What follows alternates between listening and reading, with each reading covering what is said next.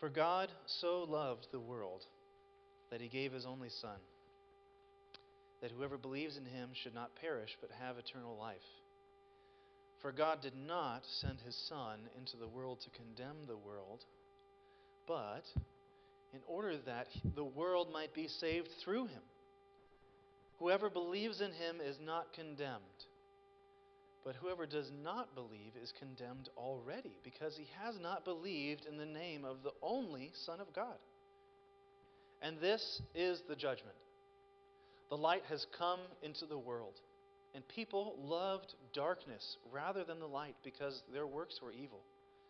For everyone who does wicked things hates the light, and does not come to the light, lest his works should be exposed. But whoever does what is true comes to the light, so that it may be clearly seen that his works have been carried out in God. Let's pray.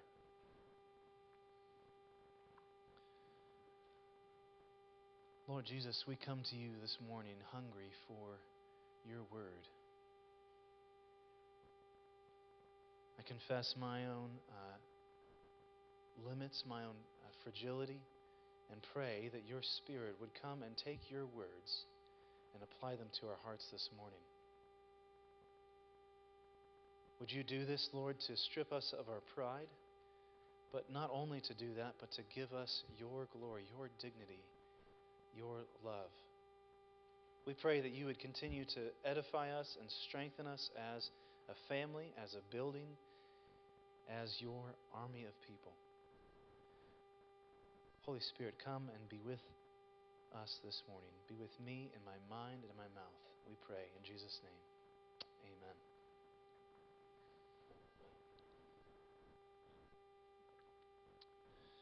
You know, God is on trial every day in our minds and hearts.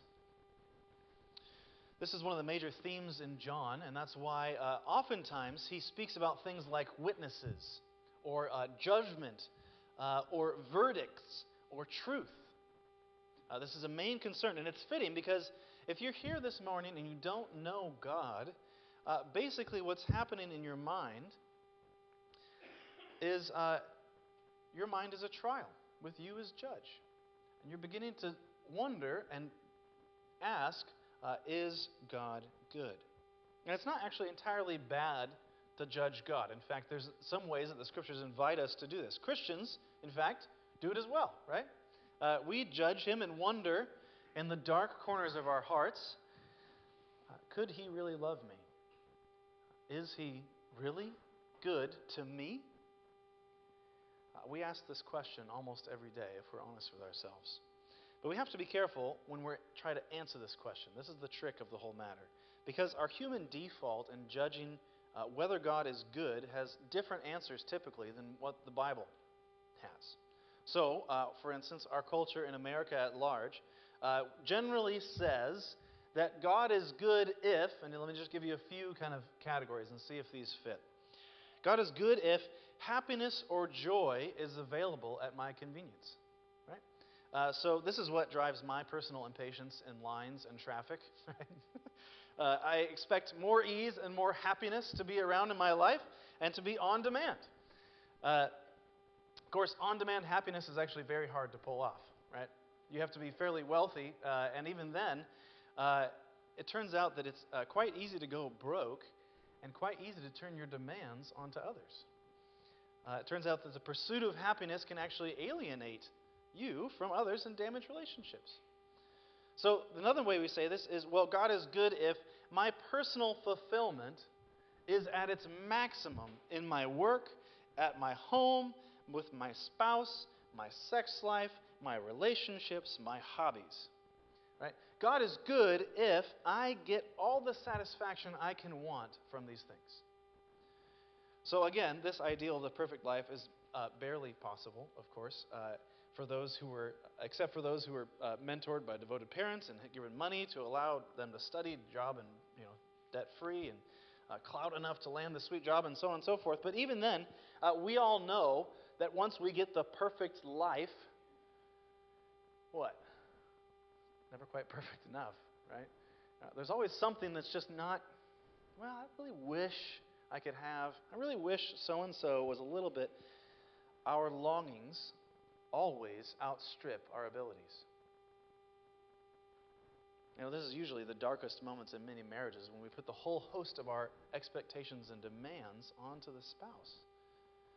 It's crushing for them. It's also crushing for us because all of our hopes are put in them, and they can't possibly bear that weight. So, one other way we answer this is God is good if my projects, my desires, my ambitions are not disappointed. If I am always well received, if I am never rejected. Let me just tell you, this is the one that's hardest for me. This is where I tend towards. This is my personal ministerial sin. I want my projects, my things to go well, and if they don't, that's when I get depressed.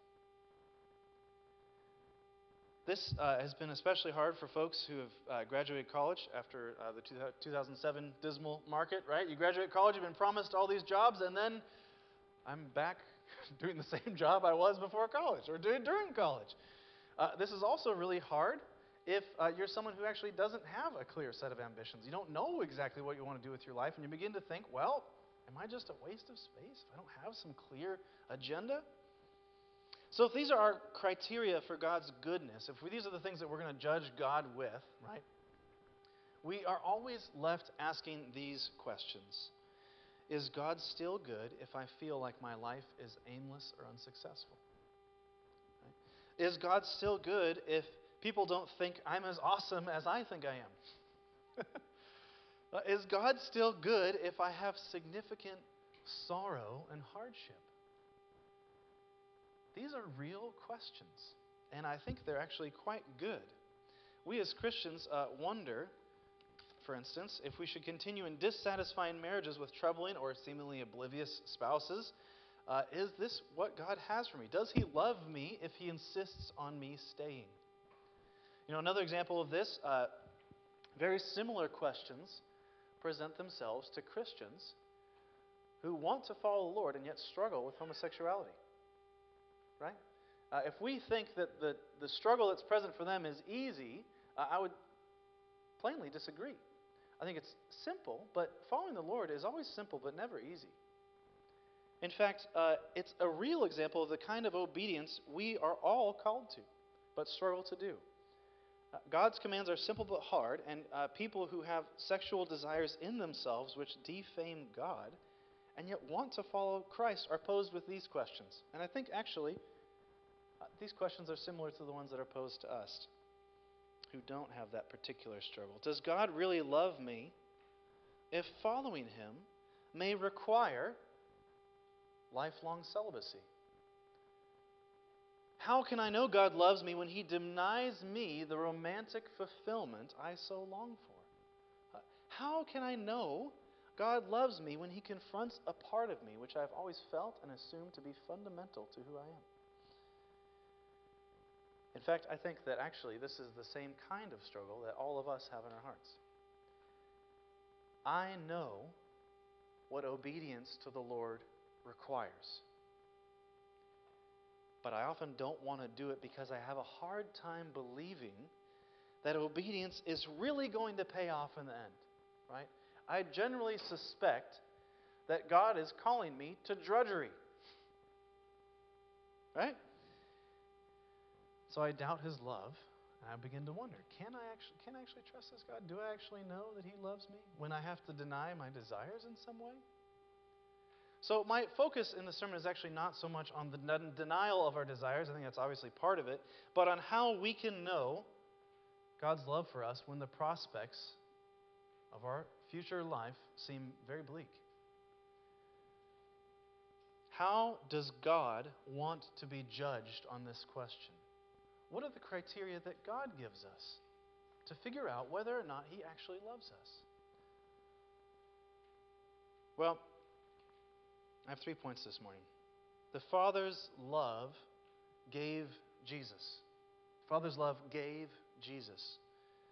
Secondly, the Father's love is Jesus. And then thirdly, the Father's love is judge. So, first off, the Father's love gave Jesus.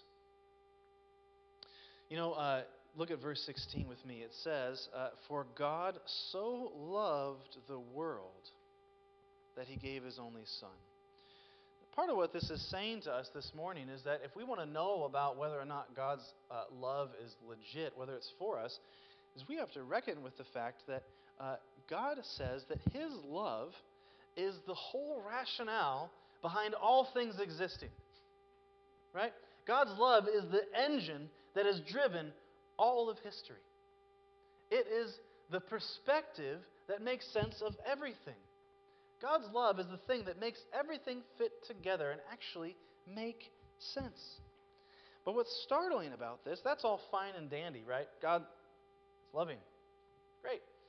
If it just said God is so loving that, but it says that God loved the world. God loved the world. For biblical writers use words different ways, right? So when John says flesh, he doesn't mean it the way Paul means flesh. John, when he says flesh, just means, body, creatureliness. But when Paul says flesh, he means actually the thing in us that opposes God, our enmity to God, our hostility to God. So when John says world, that's more of what he means. He's saying with world that all of creation that's in rebellion against God. It's the whole order of hatred to God. All those powers, all those people who are bent on stomping out God's name in the world, all those people who are without God and without hope. It's not a neutral word for John. So when he says that God has loved the world, it's profound. It's profound. It's the same world that hates God and is perishing that God has set His love on. John says that the world is perishing, and he ends up talking about two kinds of life here, right? One that looks alive on the but on the inside, it's actually rotten. It's actually falling apart. It's currently, actively caving in on itself. And then there's the life that is constantly renewed. He calls it the life of the age to come, or eternal life. Life that is always made new from within itself. Life that actually, it may look very different on its exterior, but internally it has this fountain of new life and strength. This is profoundly beautiful because I was once part of that world. Right? Many of you may not know this, but I grew up in the church and wonderful parents, but for many years I hated God. I am one of those people who wanted to stomp out God's name. I am one of those people who would gladly tell you all of what was wrong with who God is, how He's actually evil, and tell you what's wrong with the church and everyone else. I am one of those people.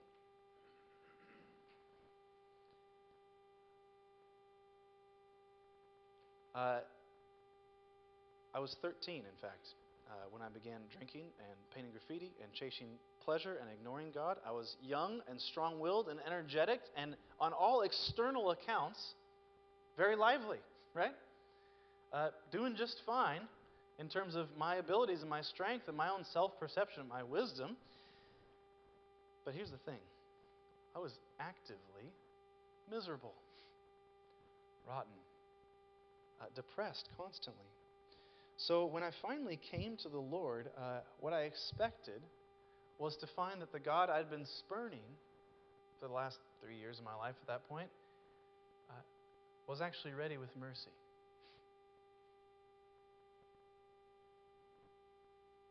That He was actually ready to forgive me. That to find His love waiting for me who had hated Him. Well, that was the difference between night and day for me.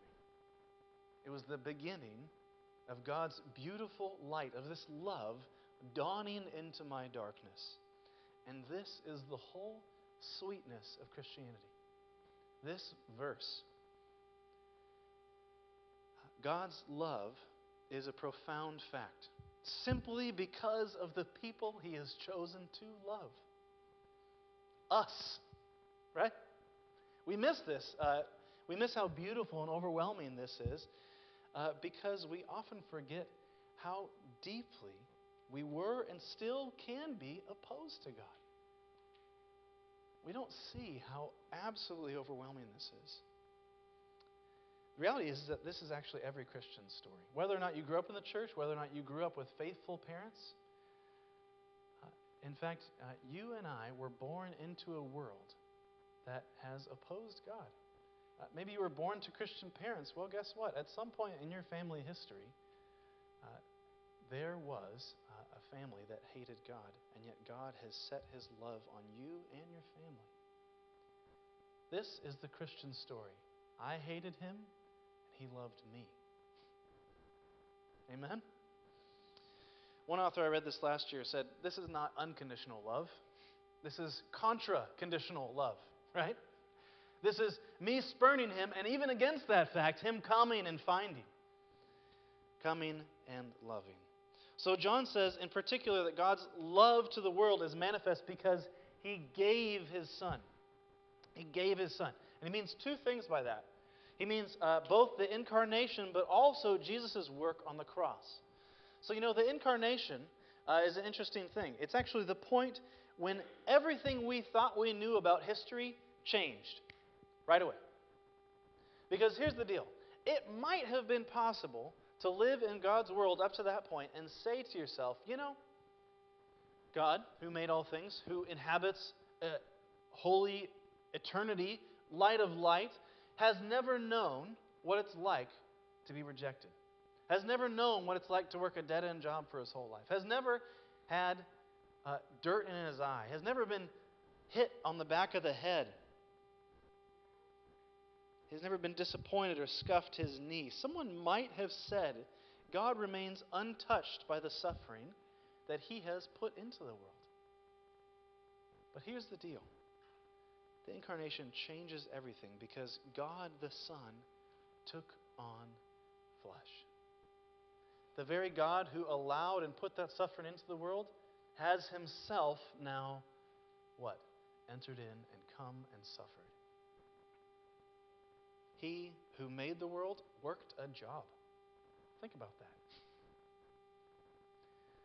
The one who is the delight of the Father was a dead-end carpenter.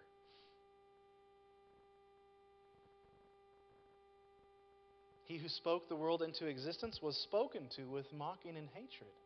That's what the incarnation means. It means that God was unwilling to save us without Himself taking on the cost, Himself entering into our suffering and being made like us through suffering. The very author of redemption writes Himself into the story and takes the worst job. That's what the incarnation means. He has foreordained the most horrible things to happen to Himself.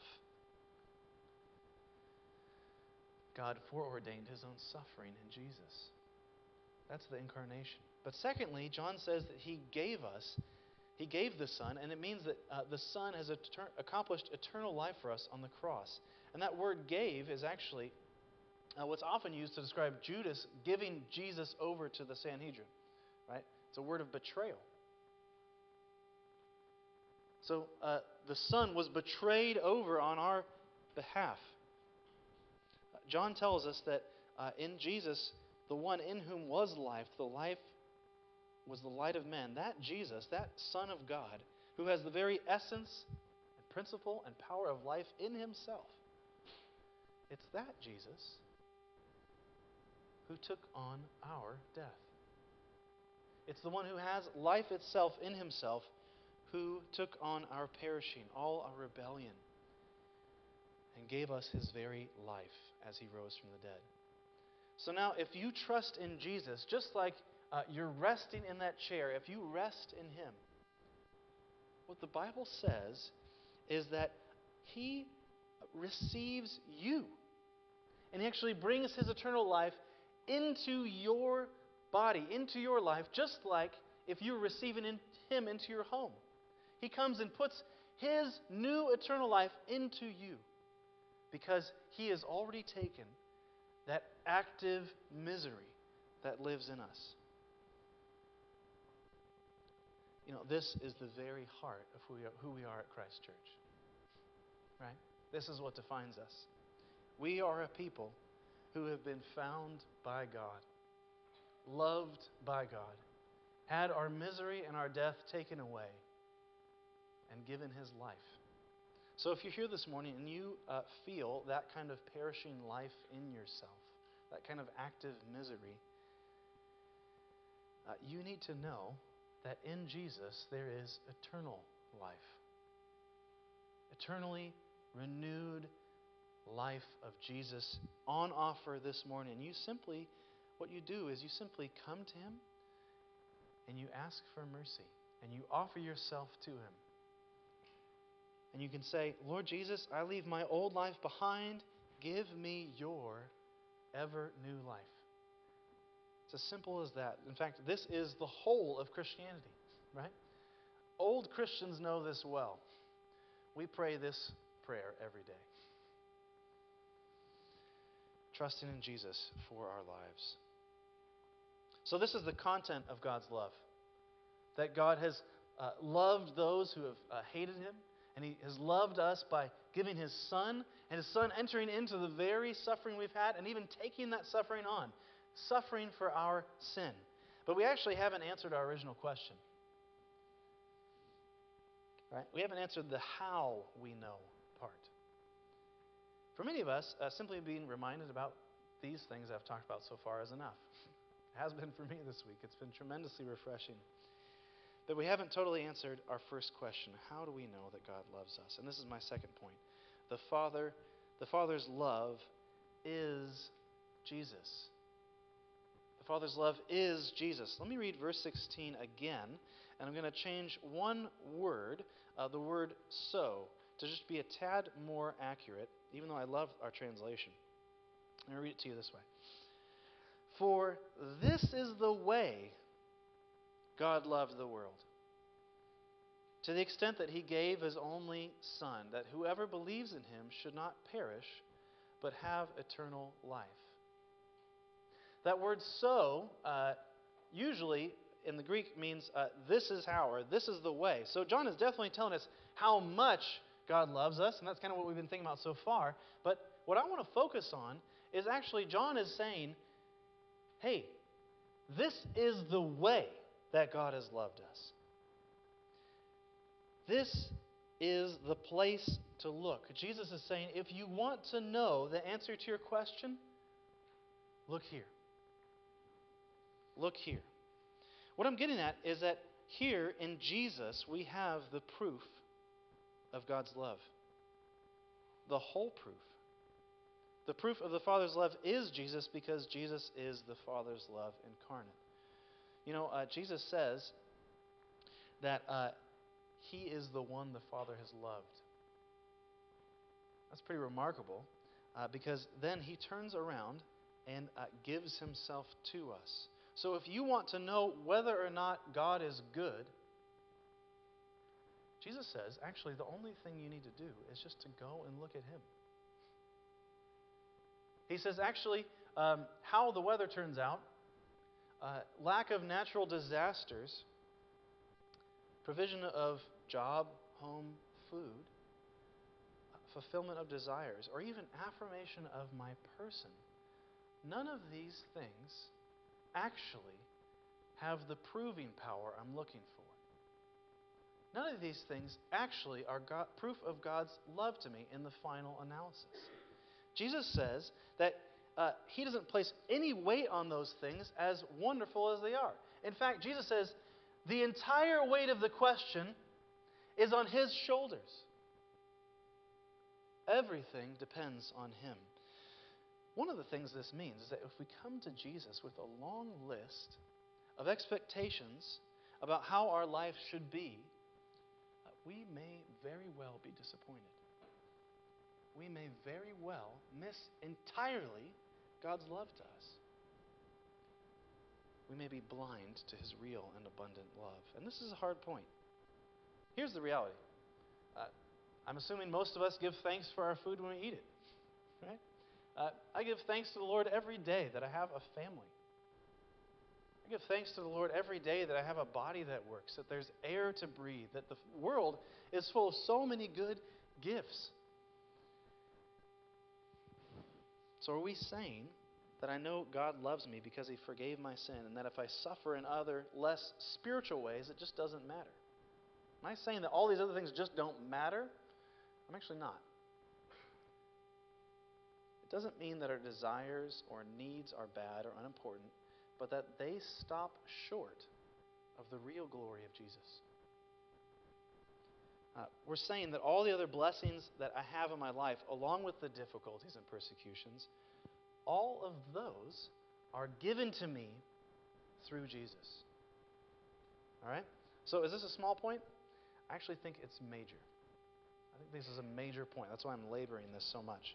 What God has promised us in Christ is that our lives will be conformed to Jesus' life.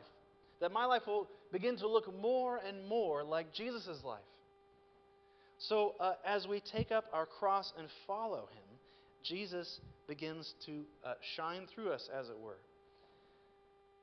You know, this matters quite a bit when we've been following the Lord faithfully, and then we wake up one day and we find our spouse with cancer. Or our loved one is incarcerated or trapped in an abusive relationship, or our job is taken away. And our entire livelihood and the dignity we built on that, all those things are gone. When these things are threatened, we instinctively ask, has God turned his back on me? And I want to say that's not a bad question. In fact, you just go ahead and read the Psalms, right? That question comes up all the time. What I'm saying is that we ought to expect God to bless us. That's good. But the way we answer that question of whether or not God is good is answered differently. Jesus tells us the main answer of whether or not God is good is whether or not God has come to save us. Whether he's given himself for us. So that means that all these things, my rights, my desires, my relationships, my health, all these things can go away. And I can still know, without a doubt, that God loves me and loves me well. That God's affirmation of me is not the measure of his love for me. The measure of his love is his giving Jesus to me. Listen, the point here is that if you have Jesus, you have the headwaters of all the other blessings. Right? Jesus is the headwaters of the rest of the blessings we have. He says this in verse 35 later on. The Father loves the Son and has given all things into his hand. So it's because of the overflow of the love of the Father towards the Son that he has now brought all of us into that same relationship. So the blessings that you and I have in our lives, working bodies, food to eat, a family, a church family, a building, all of these things have been given to us through Jesus, through him. You have to ask yourself, is the Father stingy to Jesus? Does he hold back to his Son? No. Is he cruel to Jesus? No, of course not. Jesus is the beloved Son. He drives the dad's nicest car, right? He's the kid who inherits the business, who owns the estate. He gets the honor and praise of the Father, and all because of the Father's overflowing love. And now Jesus is saying, hey, listen, here's the deal. Forget all the other stuff that you worry about. That will be taken care of. I'm giving you the chief honor. I'm giving you my place. I'm giving you the Father's love for me. It's now yours.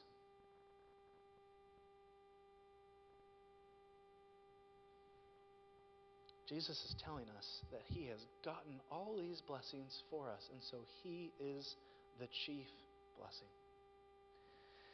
You know, rather than limiting our God's love to spiritual things, Jesus is actually telling us that the spiritual thing that has happened to us makes everything else possible. Right? Now, we actually, if you're parents, you get this with your kids, right? This makes sense. when you ask your kid to put away a toy and come to the dinner table, let's say, it's not uncommon for young ones to scream, hit, claw, throw themselves on the ground, generally begin spurting out all sorts of hateful, villainous things towards you, saying things like, "No, I hate you." The child is so fixated on the toy that they begin to treat you as if you're seeking to do them real harm, right, by asking them to come eat dinner. What bad parents you all are asking your children to eat nutritious food. Terrible people. It's hurtful as a parent, right? It's hurtful as a parent. Because functionally, what we hear is that child saying, you, mom and dad, are less important to me than this toy. If you take away this toy, you are not loving. You are not good. You don't care for me. This is the thing I will judge you by. Of course, it takes patience with little kids. And remembering that they get just as confused as we do, and their little hearts are just as sinful as ours, and so if we expect mercy, we can certainly give it to them. They forget that you are the reason they have the toy, right? I know you like the toy. I got it for you. I'm on your side, bro. Come eat some food. I'm really in your favor here. It's easy to see with kids and toys, right? Easy to see. The hard part comes when the Lord asks us to put away the things we love, to set them aside to follow Him. Can we say, God loves me? I know He does, when obeying Him means embracing real hardship? When embracing Him means losing certain people's approval or friendship, maybe indefinitely? I first want to say that this is something we need to grow in, and that the Lord knows it, and that He is the one who grows us. The Lord is patient, and He knows our weaknesses well, right? But I also want to say that so long as we believe that God owes us, as long as we have that belief that God owes us, we will never learn to see God's love and will resist obeying Him. If we believe that God owes me success at work, abundant wealth and luxury, ease in my marriage, ease in my parenting, ease with landlords, we will take Him to small claims court and treat Him like a criminal. If I believe that it's right for me to demand from God no hardship, no costly obedience, no calls to sacrifice, I will begin to talk like God has done me a grave injustice. Listen, I know it's hard, right? I'm right there with you. These things are in my heart. What I'm saying is that when it comes to, is that if we come to God with demands about how He will love us, we miss the whole point. We'll miss the whole point. And this is our last point. If we insist on being God's judge, we will never see His love for us. This is the last point. The Father's love is judged. Look at verse 17 briefly with me.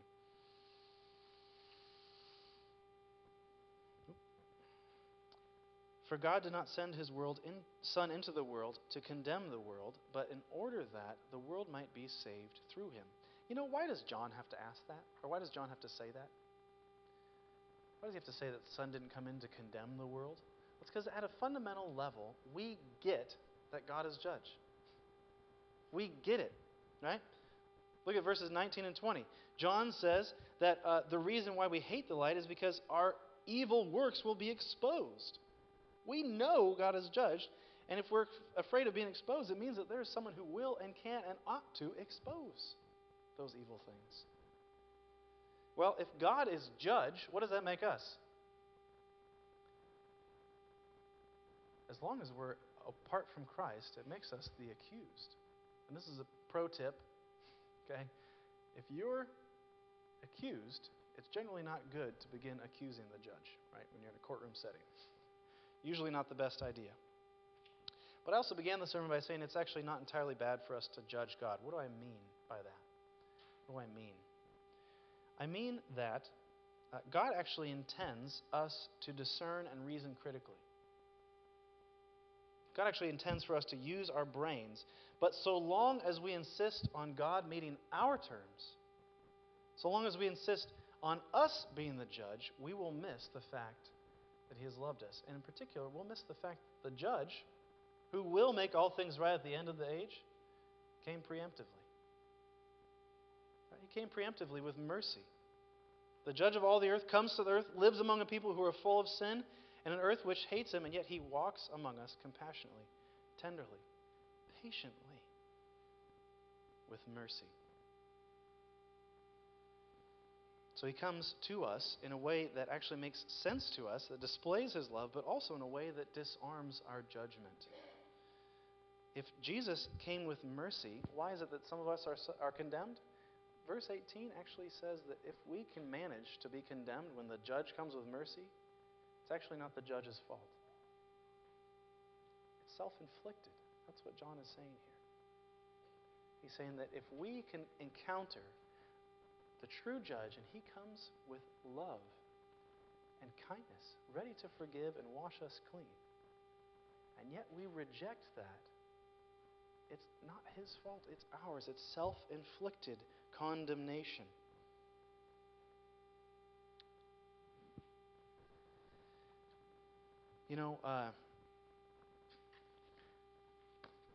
This is the posture of our hearts if left to themselves. We want to be God's judge and insist on him meeting our terms.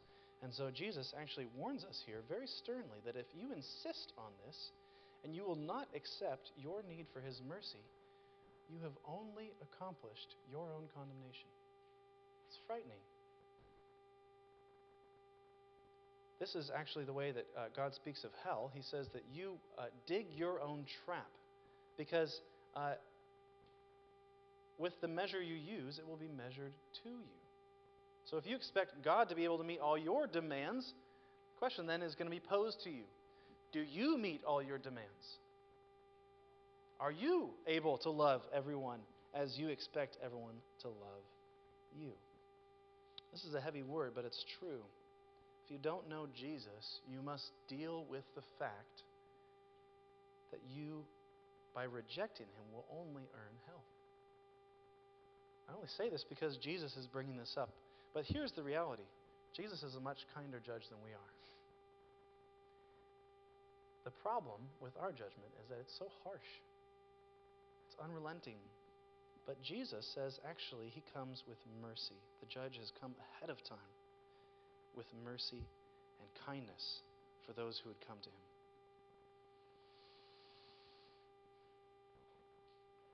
Let me just say one more thing in closing.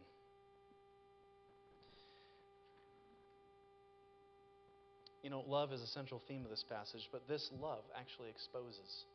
And to someone who is hiding, that doesn't feel very loving to have themselves exposed. So if we read this with 3:16, that God loves the world, it turns out that he does not love us. We can't determine whether God loves us by whether or not he affirms us or even makes us happy on a day-to-day basis, but whether he has a way of dealing with our sin and whether he himself is willing to take the cost on and pay it. Turns out that all the things that we love in our life are given to us by God's overflowing generosity. And if we begin to demand them, they actually lose their loveliness. Family, wealth, luxury, enjoyment of our life, if we begin to demand those things of the Lord, they lose their savor. What I'm saying is that it's not that we should stop desiring. In fact, the Lord welcomes our sadness. But that when we begin to trust to the Lord all these things and embrace his love, we will stop demanding and begin to actually receive and enjoy his kindness. Let me pray for us. Lord Jesus, we thank you that you have been so kind. That though you are the just judge of all the earth, you came ahead of time to offer mercy, to offer grace, to offer a way out of our sin, of the mess we've dug for ourselves. So we pray this morning that you would seal these things to our heart, that we would be free to trust in your grace, free to trust in your love, to know that you, our Lord, have loved us Lord, we thank you for all the blessings you have given us and that they come from the overabundance of your love to us. Be with us this day in Jesus' name.